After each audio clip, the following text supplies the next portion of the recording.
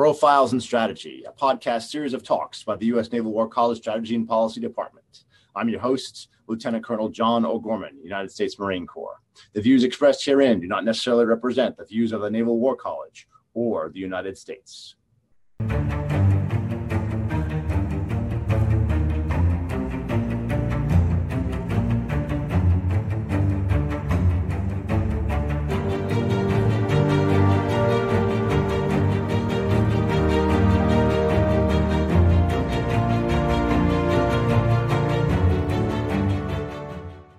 All right. Hello and welcome, everyone. This is Profiles and Strategy, episode 16. I'm Lieutenant Colonel John O'Gorman, United States Marine Corps, your host. Joining me today, my colleagues from the Strategy and Policy Department at the U.S. Naval War College. First, we have Dr. Jim Holmes, expert on all things naval warfare. Dr. David Stone, expert on all things Russia and Europe.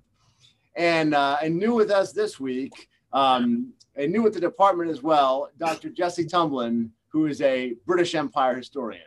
Welcome, gentlemen. Good to be here. Right. Awesome. So I thought we would start off this week talking about the course theme, the decision for war. And so two of our PhDs this week have differing opinions on what the decision for war and the causes of war are for the start of World War I. Jesse is a little bit more in terms of it was a clash of empires, and Dave Stone a little bit more like, hey, no, it's conscious choice, it's decision for war, and people making rational calculus based upon national interests. So with that, I thought we'll kick it off. Dave, we'll give you the first shot here. Well, of course, it goes without saying that Jesse is wrong. I actually don't think Jesse and I disagree about very much when it comes to the origins of the wars. I would actually agree with what Jesse has to say in terms of the impact of empires fighting the wars. I'm sort of pushing back, just to give a little of a backstory on this. There's Vladimir Lenin, who leads the Russian Revolution, writes this famous book during World War I, about imperialism as the highest stage of capitalism, and really leans into empire as a cause for the war. And it's a very influential book, and he makes a lot of interesting points. But one of the things that comes out of that is there's this ongoing just sort of assumption that World War I is really about a clash of imperial interests. And I'm pushing back against that. I just don't think the evidence sustains that. Certainly empires matter and empires have interests, but when you want to look at what's really going on in the origins of World War I don't think imperial causes really get you very far. Okay. Yeah. And like Dave said, I don't think we actually disagree in depth here on the broad strokes. I think, one way of kind of trying to test this, which Dave does a really persuasive job of in his lecture, is looking at the cases of competition for overseas colonies, say, that you see, and asking how those end up. And it's very much a dog that doesn't bark when you try to understand the causes of the outbreak in that dimension. I think the way I kind of put an imperial interpretation on the war, and the way you'll kind of see me do that from the stage, is by going a little farther on our balance of power interpretation for understanding the outbreak of the war, both in terms of that German case, and Dave talks about this too.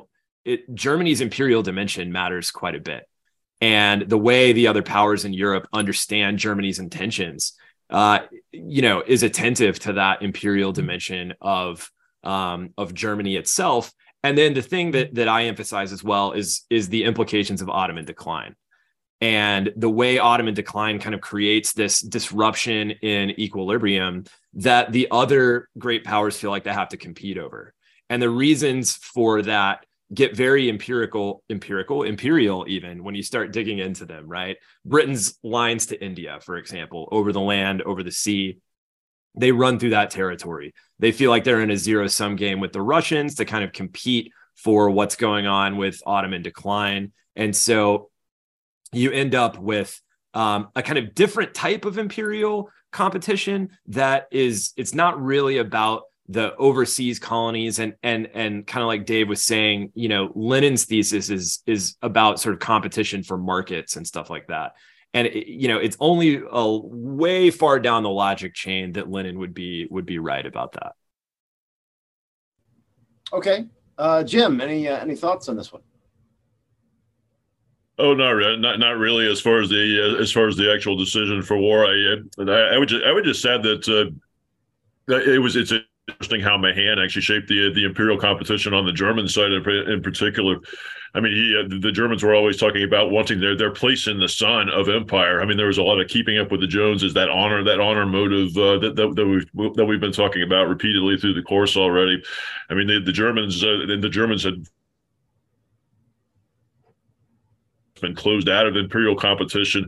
They wanted it in India. They wanted it in India, and they thought their India was going to be in Brazil. They would talk in those terms, and so that's going to be the jewel in the crown of the German Empire if German imperialists got their way. So fascinating to actually see a big brain like Mahan actually not only shape navies and how navies did things, but also shape geostrategic and geopolitical thinking about and that certainly has to figure into the origins of the war. Certainly not an instant cause of it, but has had to be in the background.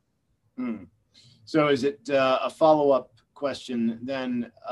Is it fair to say that this kind of the German quest for overseas empire and the building of a fleet that necessitated, Dave, you even made this point in your lecture about it, it exacerbated the relationship because it was antagonistic to Great Britain, and they saw it as somewhat of a threat.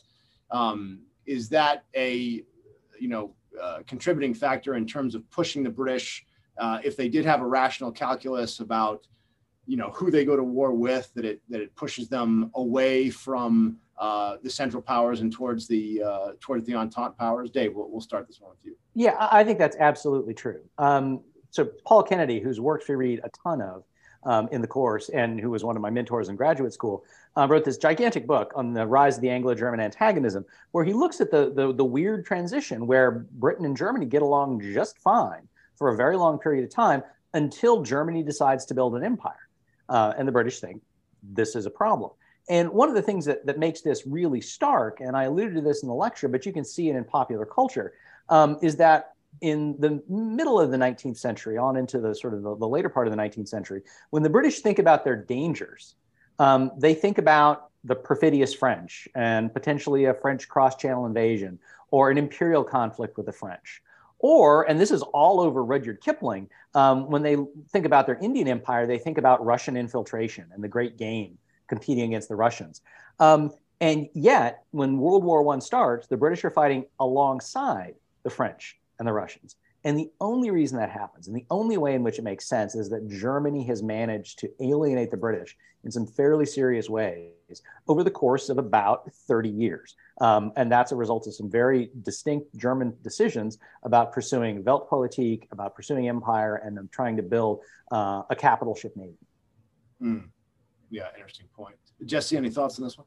Yeah, one of the really interesting kind of backstories to all this, it's a bit meta, but the scholarly debate about this in the middle of the Cold War was fascinating. I mean, people were absolutely tearing each other apart about this question in the 60s and 70s. There's a famous German historian, Fritz Fischer, who writes an incendiary book, Griff nach der Weltmacht, right? It has this really cool title, like the sort of German bid for world power.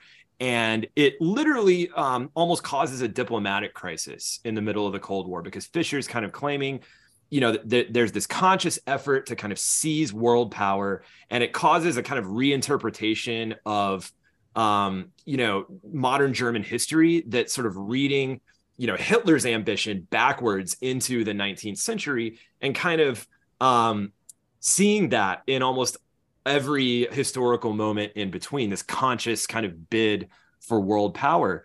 And, Fischer was even supposed to go on a lecture tour in the United States after this book came out. And he and his academic contacts, he'd hooked up lectures at these, sort of big American research universities.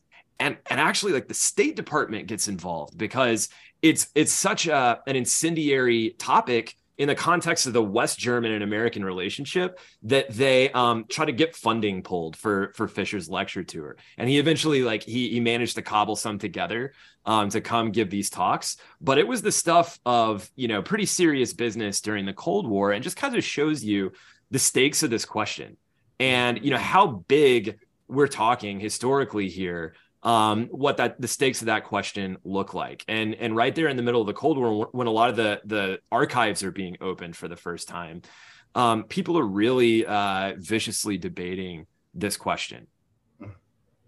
Okay, good deal. Jim, any thoughts?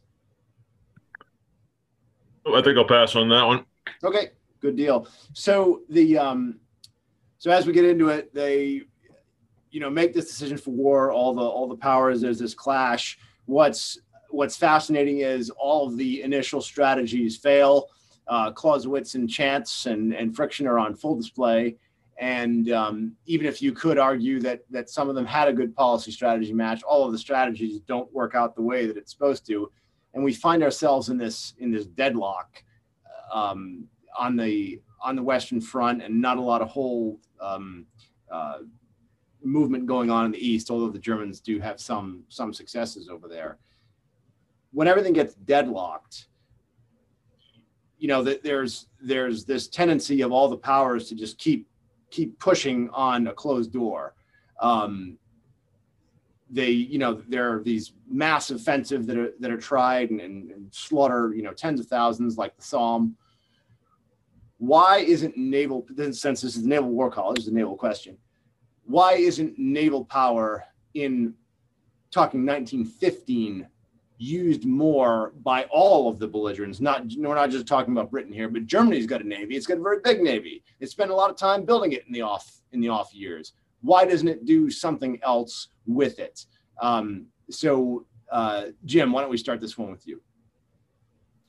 I always reach for one of my very favorite works about sea power that we don't study with anybody in the college here. It was actually translated at the college in 1929 by a gentleman by the name of Vice Admiral Wolfgang Wegener, who served in the German High Seas Fleet, the battleship fleet. And he starts off that book by saying, alluding to your question, he says, "Not one of us understood the sea. Germany is not a traditional sea power. It's not like Great Britain, in which he says the Britons have seawater flowing through their veins. They have a sense of how to use the sea, do commercially driven sea power, all those sorts of things that we've been talking about in the French Revolution and Empire case, and then this week."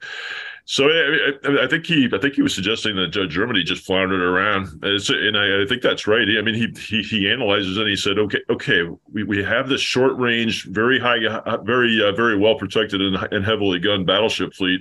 What for? Is there any value in commanding the North Sea? He basically says it's like trying to command the Caspian Sea.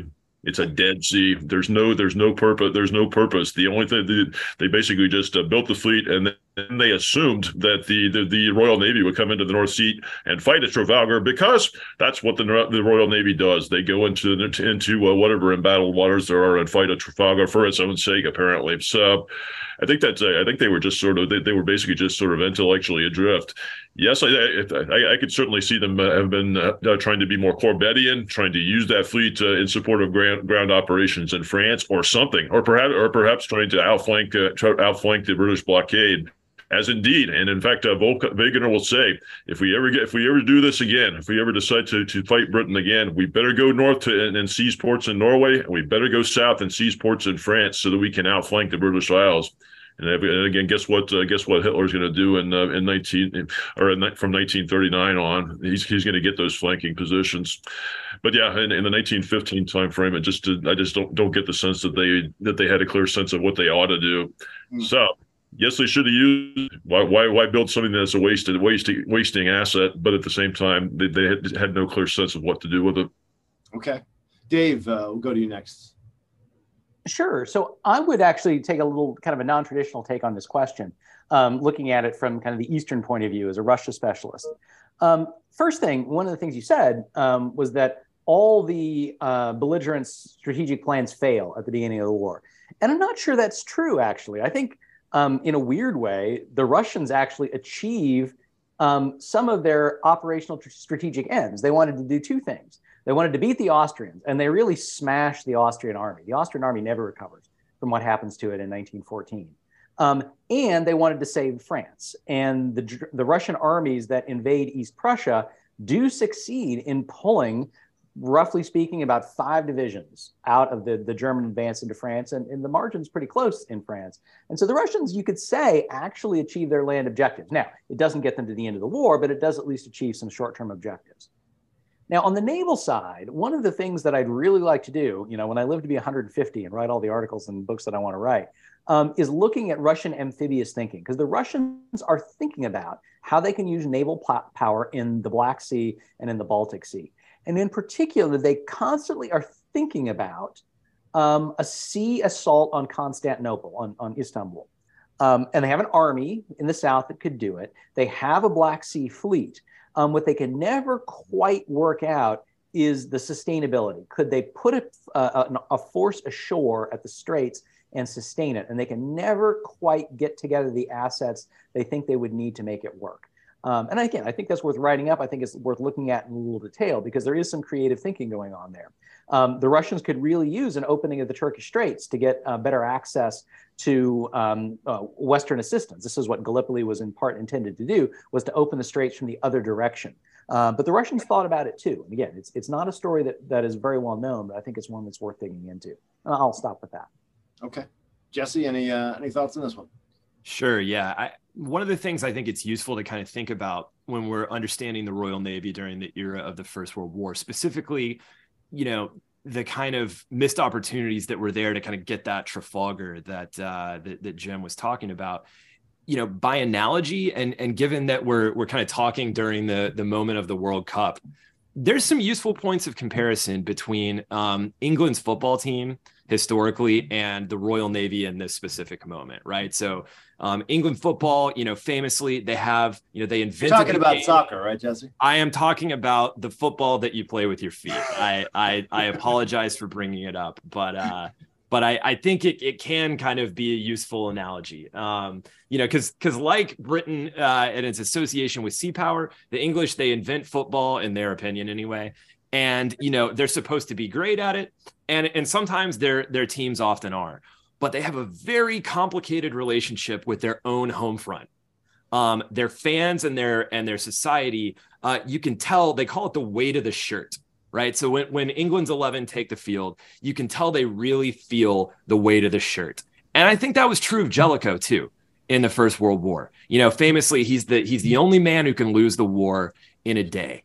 And, what the Royal Navy pulls off, in that moment is, it's disappointing to people who are looking for that Trafalgar, right? And, you can even carry the analogy forward to, famously the English football team, whatever they do, no matter how well they played, they lose to the Germans on penalties, right? And, Jutland even is like that.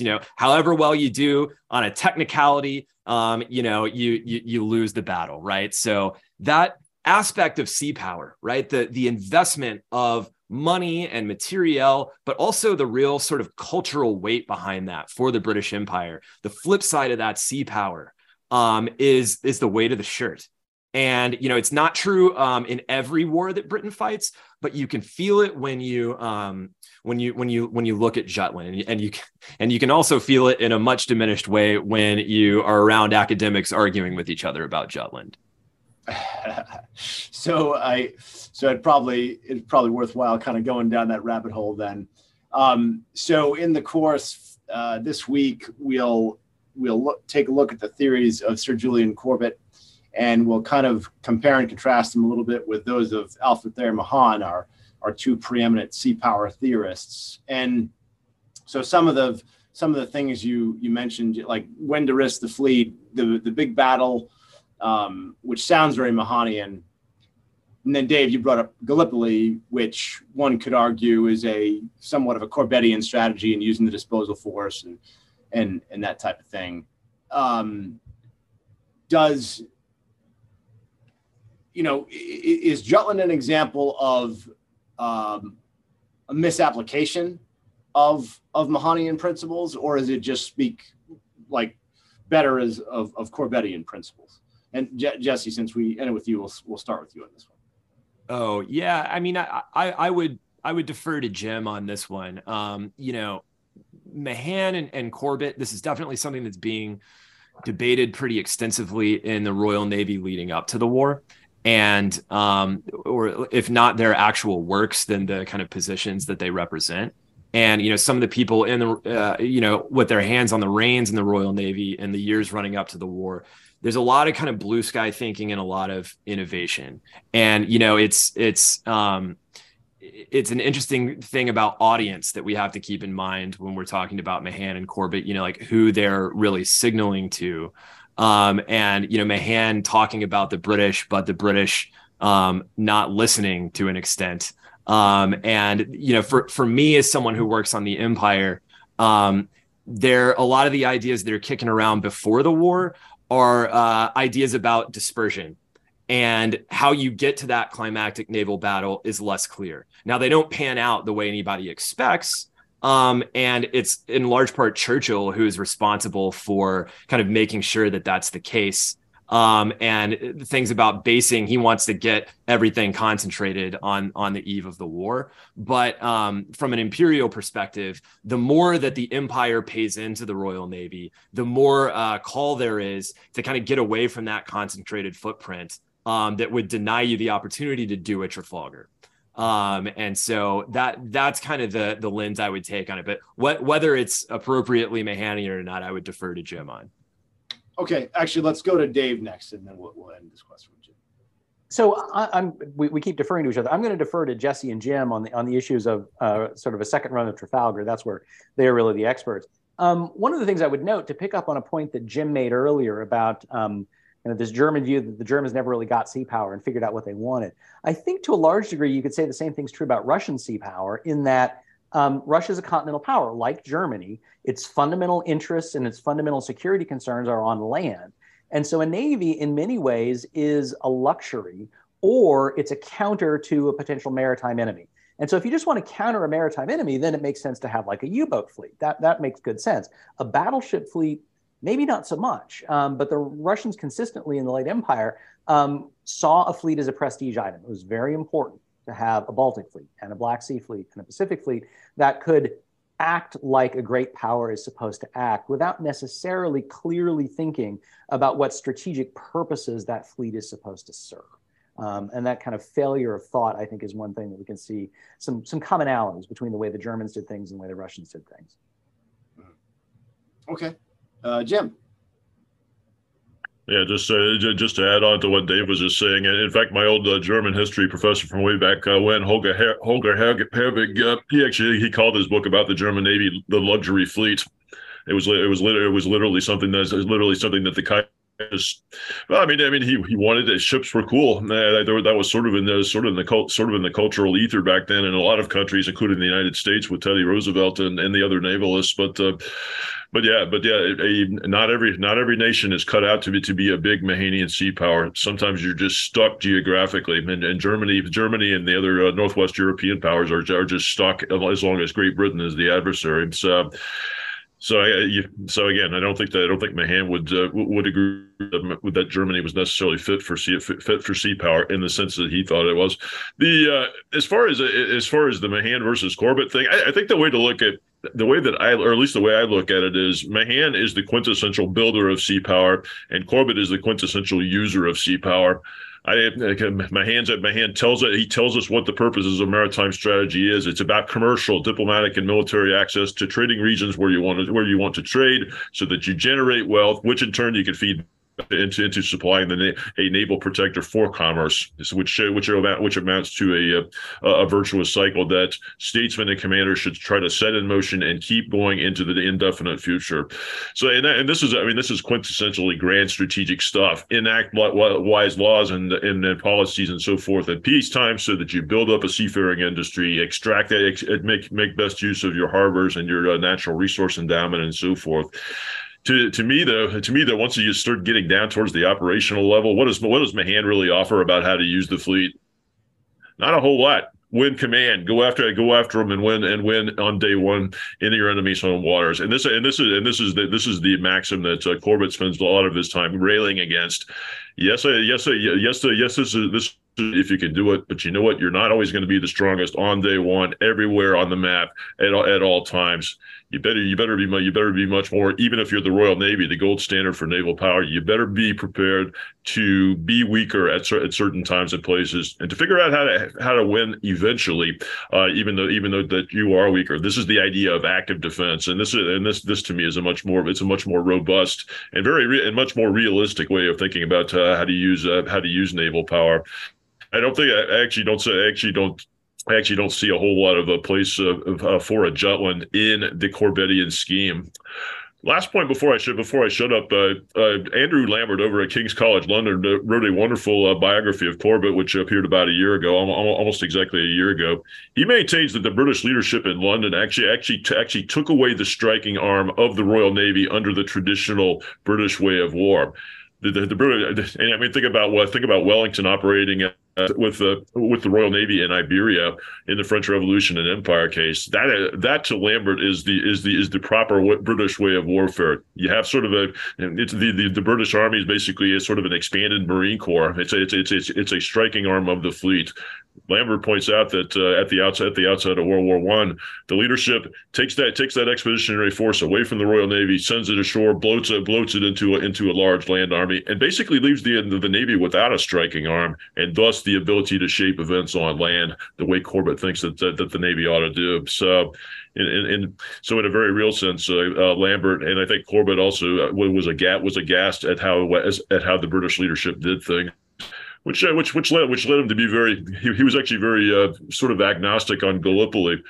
He opposed it because he was a Baltic guy. He thought that Britain should throw its effort towards the Baltic. But at the same time, he realized that Churchill and the other architects of the Gallipoli expedition were trying to do things in terms of maritime strategy in the British way of war. So, okay, Dave, we'll go to you for a reaction.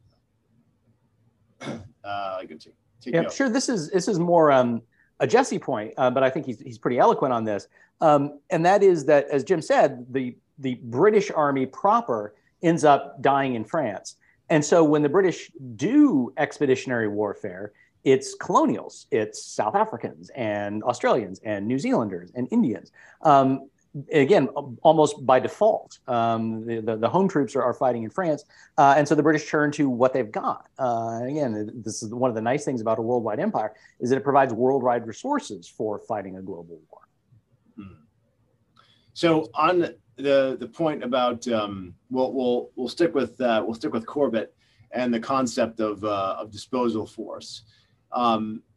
The British, since they are a maritime empire, do try to use their navy to land expeditionary forces in different places. They try to go to Gallipoli so they can rescue the Russian Empire, right? Or at least so they think, or establish a sea line of communication. And they also try a number of different spots against the Ottoman Empire in other places like Palestine, Iraq. Varying degrees of success on all of these, but Churchill, as the First Lord of the Admiralty, is wants to show what the Navy can do, right? And he has this idea about this opening up peripheral campaigns. Clausewitz tells us that the only reason you should open up a peripheral campaign is when it's exceptionally rewarding to do so.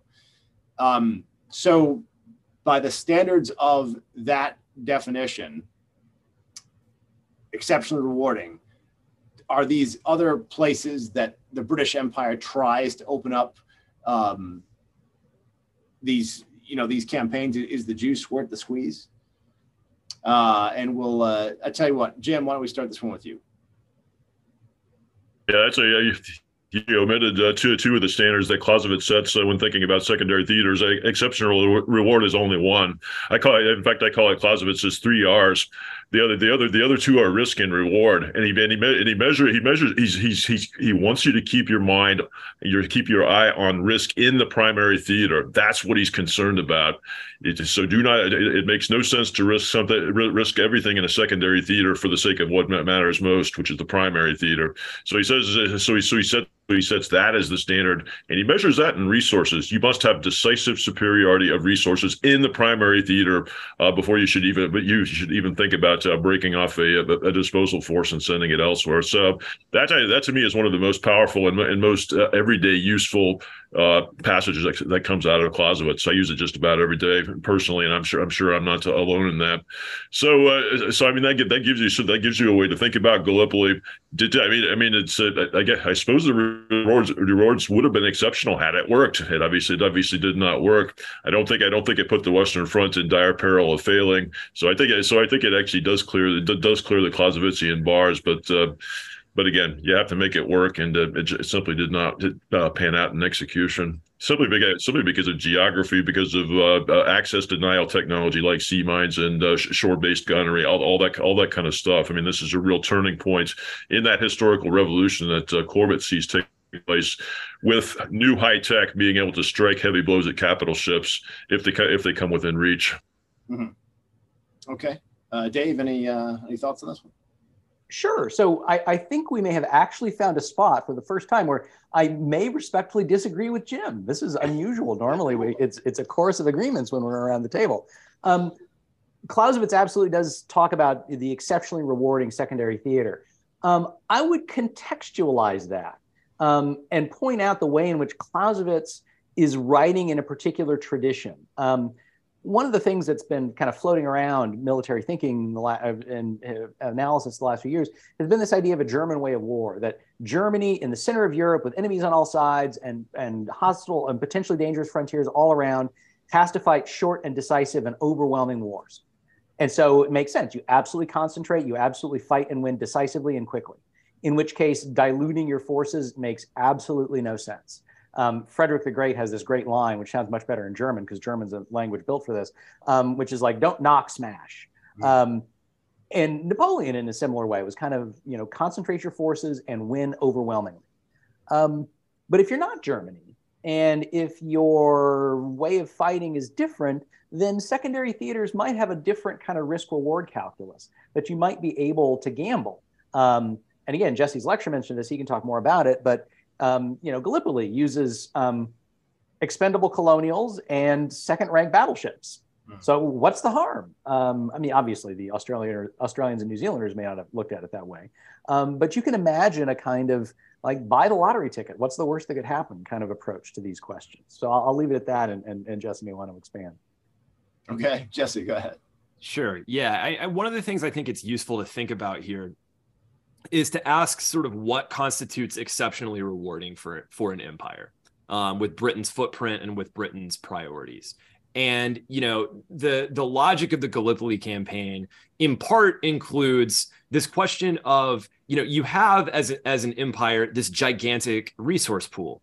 And technically that material and manpower is available to you in the course of the war, but there are major questions to ask about how you bring that to bear. And when some of these peripheral operations, one of the things that they open up, if they work, is an opportunity to mobilize more of those sort of coalition assets within the empire. And you can also do really valuable work politically as well, because you can kind of forge a sense of imperial unity. This is the theory anyway, through shared service and the accomplishment of great things. And this kind of fits the way Churchill's mind works. You can tell if you look at the way he talks about Gallipoli that he has, he's a sort of classics at autodidact in a sense. He wants Constantinople. He knows that there's glorious and great stuff on the table. And he knows also that if this kind of operation can be pulled off, it'll be a great victory for what we might call, that imperial trinity. The problem with this, though, as Dave and Jim alluded to, is that when it backfires, it has the opposite effect that you intend. And so one of the things that I'll talk about in my lecture is, it's not just that Gallipoli fails, and it's not just that Gallipoli is a missed opportunity to, forge that identity, let alone a missed opportunity to win the war. It's that Gallipoli actually helps forge the national consciousness of the Turkish Republic, the Dominion of Australia, the Dominion of New Zealand. in the consequences of that failure. And it's interesting. If you look at today, the way it's commemorated, it's Turks and Australians and New Zealanders who go to Gallipoli together to remember that moment 100 years on. And it's the moment where you can start to see the sort of national identity of the British Dominions diverge from the empire. So that's kind of another thing that's at stake here in an operation like this. And it's interesting, if you look in other more smaller scale theaters, you see Australians and New Zealanders doing amphibious operations in the Pacific. And after Gallipoli, some of the people who serve at that front end up in Europe. People like Arthur Curry in the Canadian Corps, and people like John Monash in the Australian Corps. And once the chain of command's out of their way, they distinguish themselves and win a lot of that renown. But the story changes after Gallipoli, and that has a lot of consequences in a bigger picture sense for the decline of the British Empire itself. Okay, Dave, we'll go to you for a response. Just one other point to make on this question of using resources. One of the things about the Western Front in particular is that it's a place where there's a limit to how much useful additional manpower you can put in there. Now, there comes a point when all the belligerents are starting to run out of able-bodied men. That does happen. But it's not necessarily clear in 1914 or 1915 or 1916 that if you put an extra 100,000 men into the Western Front, it's going to make any difference. Whereas those troops might actually do something useful other places in the global war. And so I think that also opens up potential for the imperial powers in particular to try to find ways to get around the stalemate on the Western Front. Yeah, go ahead, Jesse. And real quick, just on that same point, you can say the same thing too about the ships at Gallipoli, right? Do you want one more patrol in the North Sea? Or do you want to use the vessels in question to blast through the straits? And if you think that that's possible, you take option B every time. And it's that same kind of logic that Dave's talking about. Yeah, well, so Lord Churchill certainly thinks it's possible. But then again, certain historians have also classified him as a meddling minister that didn't know, didn't know tactics very well, and just had these, ideas that were completely unsupportable in practice. But let's take that line of argument just because I want to connect the British historian, the Russia historian, and the naval historian here in one question. Let's take the counterfactual and say, okay, fine, Gallipoli is this huge success. They force the straits, they pull up into Constantinople, fire a couple shells, and knock the Ottoman Empire out of the war. Best case possible scenario. Does that save Russia and the what's going on at this point in the war? Dave, we'll start this one with you. Yeah, so I mean, there's the counterfactuals are always hard, and this is a particularly tough one because Gallipoli takes place at a point 2 years before Russia falls apart. And so it takes a long time for Russia's economic problems to bring it down. And so if the straits had been opened and the Allies could get war material into Russia through the south, maybe over the longer run, Russia does better, but there's a whole lot of other changes that go along with that. The big obstacle is thinking about whether the fall of Ottoman Turkey and opening up the straits actually gets you closer to centers of gravity of the Central Powers. Because given the terrain of the Balkans and all the evidence of fighting in the Balkans in the First World War, you don't really move very fast and you don't go very far. And so the thought of fighting your way to Budapest or Vienna, let alone Berlin, by going through the Balkans is not a real attractive prospect. So I'm not certain that even if Gallipoli works, it actually changes things that quickly. Now, certainly it would change some of the calculations of the minor neutrals in the Balkans. Romania, for example, probably would have joined the war on the Allied side earlier. But again, I don't see it as even if it works, I don't see it as a slam dunk that changes the outcome of the war, at least in the short term. So that's interesting because by that logic, then that, risk, yes, reward, yes, but exceptionally rewarding, not. Well, and again, it gets to what your priorities are. If you are, sort of Winston Churchill, or if you're sort of thinking in imperial terms for the British, then the fall of the Ottoman Empire might be a fantastic thing for imperial goals. Doesn't necessarily mean you win the war against Germany and Austria-Hungary, right. But if you pick up, sort of colonial possessions, or the empire becomes more secure, then that's an entirely different question. Yeah. Jim, we'll go to you next. Yeah, just a real brief one along those lines. I think if you look at it as a potential war by contingent, I think that's probably the way to look at that one. Maybe it's sometimes opening of a new theater and just making chaos for your major adversary. That's a good thing right there. Even if you don't have definite aims in mind, that's what a war by contingent is. Bleeding your major adversary, Germany, somewhere around the periphery, and thus contributing through limited war to the outcome of an unlimited war by bleeding him, by just simply sowing mayhem. Mm-hmm. Okay. Jesse, anything to add on this one? Yeah, sure. I think I should say, I'm extremely skeptical about every step in the Gallipoli plan, start to finish, but it's a counterfactual. So let's throw all that away. Let's say this is radically successful. All of it works exactly the way it's intended, and you win the war that way.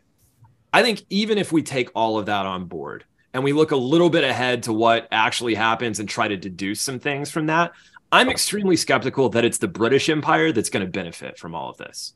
In a scenario where all of this is radically successful, and even say you have no Bolshevik revolution, I think as likely as anything else is 1945 in 1918. An Iron Curtain kind of descending over Europe, but a czarist one instead of a communist one. Because if anybody's going to get Constantinople or something like that, it's not going to be the British.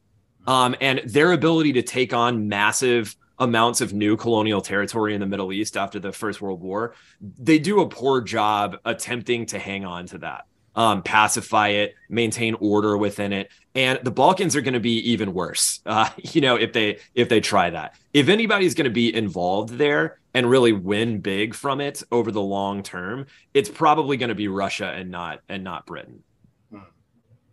So I think it brings us to the question of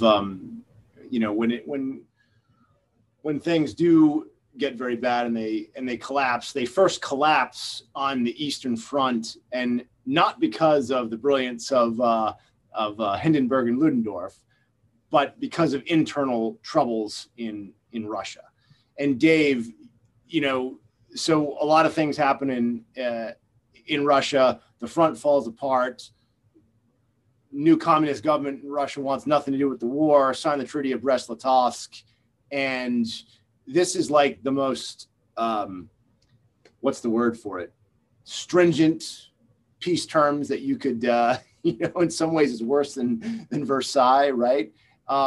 This certainly doesn't subscribe to the winning the peace type course theme that we talk about here. Any thoughts that you want to say on Brest-Litovsk and how that could have gone differently?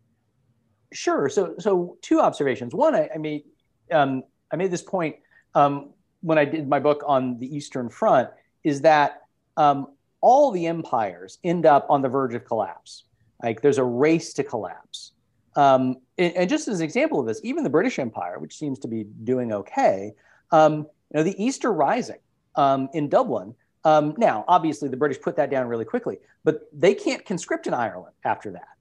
They can't draft out of Ireland. And that's a big chunk of the British Empire where that is no more a source of manpower in terms of conscription for them. The French army mutinies in the summer of 1917. Austria-Hungary and Germany both eventually fall apart from internal unrest. So all the empires are racing towards collapse. And it just happens to be that the Russians win the race to collapse. But because that happens, then they lose the war first and they get the Treaty of Brest-Litovsk inflicted on them by the Germans.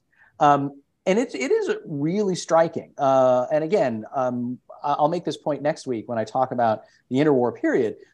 It's all well and good to say the Treaty of Versailles was terribly, terribly cruel to Germany. I don't think it was actually that cruel, but the Germans intended to do much worse. And when you look at German war aims and what they actually were able to inflict on Romania and on Russia when they did win victories, it's not pretty. I mean, one of the ironies is that the Russian Empire was reduced to more or less what Russia is now. They lose Belarus, they lose the Baltics, they lose Ukraine, all that kind of taken away from them and made into a German protectorate for a short period of time until Germany loses the war. Now, the Germans are never able to get the resources out of this that they want. They don't have enough time. Now, whether they could in the longer term, that's another question. But again, every empire is racing towards collapse, and Germany collapses before it's able to really integrate that conquered territory into its economy and use it to fix its economic problems back home. So the Treaty of Brest-Litovsk kind of brings us to how you end the war on the Western Front. And you know, the peace at Versailles is one of these now much written about things about, you know, what happened and what could have been done differently. We talk a lot about winning the peace, and we have the Liddell Hart quote that we use often in terms of, you know, establish a better state of peace, even if only from your own point of view. How could Versailles have gone differently so as not to lay the groundwork for the next war? Was there any better peace that could have been achieved there in everyone's opinion that might have you know, somehow, some way prevented what was to come? Dave, why don't we? I know it's a tough question, but let's start this one with you. Yeah. So again, stay tuned, because next week I'm going to be in my lecture. I'm going to talk about this quite a bit, and I kind of stake out a position as Versailles as the least terrible option of a bunch of terrible options.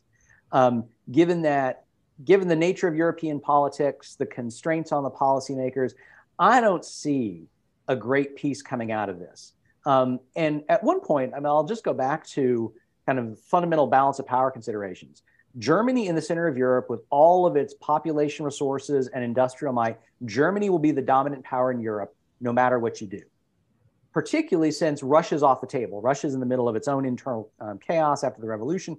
Germany will inherently be Europe's strongest power. And there's nothing you can do to change that unless you're going to partition Germany into a bunch of little different states or do a Morgenthau plan in advance and deindustrialize. None of those things are on the table. None of those things can be done. So Germany will still be a problem. And the British and the French and the Americans can't get their act together about how to deal with it. And I don't see how you fix that problem. And so, to my mind, there's no good solution to the Versailles problem. And the one that they come up with isn't, to me, egregiously worse than any of the other options that might have been on the table. Okay. Jim, any thoughts on this one? Well, you get the peace you enforce. I mean, I guess the answer is Versailles might have worked very well if anybody had enforced it, and nobody did, which I think is the key point. I mean, the Allies fall egregiously short on that last part of our template for thinking about war termination. Who's going to enforce the peace, and for how long? By the way, I mean this is one key thing to bear in mind. To do a scrap with somebody, we better already be thinking about value of the object calculations for the post-war era. Do we actually care about the peace long enough to stay engaged, hold down the defeated, and so forth? Just one brief one from Henry Kissinger in diplomacy. I think he was talking about the Congress of Vienna, most likely, or perhaps in his book A World Restored. I can't remember which one it was, but he basically says there's two to do to fashion a durable peace. One, fashion a balance of power. Hold the adversary down militarily and diplomatically, and two, try to fashion a settlement that the defeated see as just, or at least acceptable as a way of adjusting disputes in the future. But what he doesn't say, and I think it actually comes out here, is that if the adversary refuses to see the arrangement as just, even if it is, you're back into holding them down, and you really have to mount a major effort to do that. I'm with Dave. I don't actually, I don't like the war guilt clause. I don't like I don't like the reparations and all that kind of stuff, or at least on the scale they were imposed on Germany. But at the same time, that this was nothing compared to what Germany had in mind for conquered territories. If we had enforced it, I think it would have been a decent settlement. Okay, sorry, Jim, you cut out for part of that. The first rule for Kissinger was fashion a peace that you can enforce. Is that right? Yeah, fashion a balance of power whereby the victors hold down the vanquished. Yeah, there's an element of force, diplomacy, and especially force, and then there's an element of justice if you can basically co-opt the defeated into acceptance. Much has happened with post-Napoleonic France, which is one reason that Kissinger and others who study that think that that was a durable settlement. One of the few we'll see in the course, actually. Okay. Jesse, any thoughts on this one? Yeah, I mean, just a couple quick things. John Maynard Keynes, who's kind of the British, bean counter in chief, who's there at Versailles. He makes this sort of classic critique that what do you have here if you break the economy of Europe? And so he kind of does read those tea leaves, and we'll talk about this more definitely in our interwar case of what those big picture economic questions look like. But this also throws everything into turmoil politically and ideologically as well. It's not just that there's nobody there to enforce the post-war settlement. That's definitely problem number one. But it's that these ideas unleash things in the international system that you can't kind of put the toothpaste back in the tube on something like self-determination. You can say all day that this only applies to the people we just beat. But it really unleashes ideas that are going to end up helping erode. Dave was kind of talking about the Russians sort of winning the race to collapse. That the accelerator gets pushed down again by these ideas, and so it's the lack of American enforcement, but it's also the lack of American ideological enforcement, both at home and abroad, that is missing in that post-war settlement, because the balance of power that you have been relying on for over a century to kind of keep that peace, it's not just that it's gone after 1918, it's that it becomes radically more complicated to come up with because there's so many more moving parts, right? Lord Curzon, who's the British Foreign Secretary, he calls the post-war settlement the unmixing of people, because there's so many people on the wrong side of some new line. And how to untangle that knot is the level of complexity becomes impossible to deal with. Bismarck's notion that you've got 5 great powers, so be on the side of 3, right? That's a lot harder to make those kind of calculations when you got 57 moving parts and not 5. Mm-hmm. Okay. So shifting forward here in the time we have remaining to what this war means for the contemporary realm. And so Dave, we just talked about the Treaty of Brest-Litovsk, and this has a profound effect on Vladimir Putin that has shaped his outlook today. And so as our final kind of question here in terms of what we see now with happening between Russia and Ukraine, but first off, how Brest-Litovsk has affected Putin. Dave, you want to? So what I would say in the longer term, the really striking thing about the end of World War I in Central and Eastern Europe is that everybody loses. It's kind of bizarre and weird to have a war where everyone loses. Russia falls apart, German Empire falls apart, the Austrian Empire falls apart, and the Ottoman Empire falls apart. The 4 big empires of Eastern Europe all disintegrate at different times, but they end up all disintegrating. And that creates a space for all of these smaller peoples to achieve independence and autonomy in various forms that really would not have been possible if Germany won the war, or if Russia in conjunction with the Entente had won the war. Then we'd be looking at something very, very different. And so in a sense, I think the longer term origins of the Central and Eastern Europe that we see now, of lots and lots of smaller national states, in many ways is an outgrowth of the outcome of World War I, which shattered once and for all the idea of these big multinational empires determining the layout of Central and Eastern Europe. Now, that's a kind of, that's speaking from the Mount Olympus heights of the destiny of Europe over the centuries. But I do think it is a striking thing that all 4 empires lose, all 4 empires disintegrate, and then that creates conditions for what happens later. And so you can imagine then an independent Poland or an independent Ukraine, which has these brief moments of existence before the Bolsheviks crush it and bring it back under Moscow's control. But it's this moment that shows possibilities. Mm-hmm. Okay. Yeah, and when Putin says that, he gives that quote a few years back where, hey, we lost to the losers in World War I.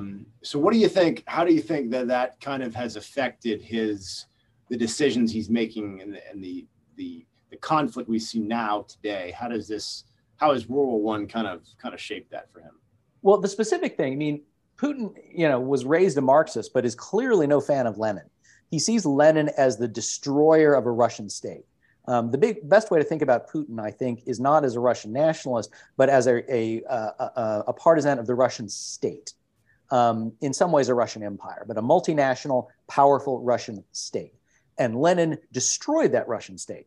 He blew it up in 1917, and Putin sees the consequences of that everywhere. And so I think in some ways, he's trying to undo the verdict of 1917. Huh. Interesting. Yeah. So Jim, any thoughts on contemporary relevance for World War I, what we can learn from it, especially vis-a-vis contemporary challenges? Oh, sure. Yeah, I've been writing about the similarities and differences between the PLA Navy, the up and coming PLA Navy, and Germany's Navy for pushing 20 years now. There's been a cottage industry of people who make this connection, looking at the geographic circumstances of Germany vis-a-vis China, which are somewhat. Well, I mean, in some circumstances, China's position is actually even worse than Germany's, simply because of the first island chain. All that kind of stuff we'll talk about as the course wears on. As far as the bigger dimension, I think it was in 2004 the China Central TV commissioned a series of books and related TV programs for wide consumption by the Chinese people.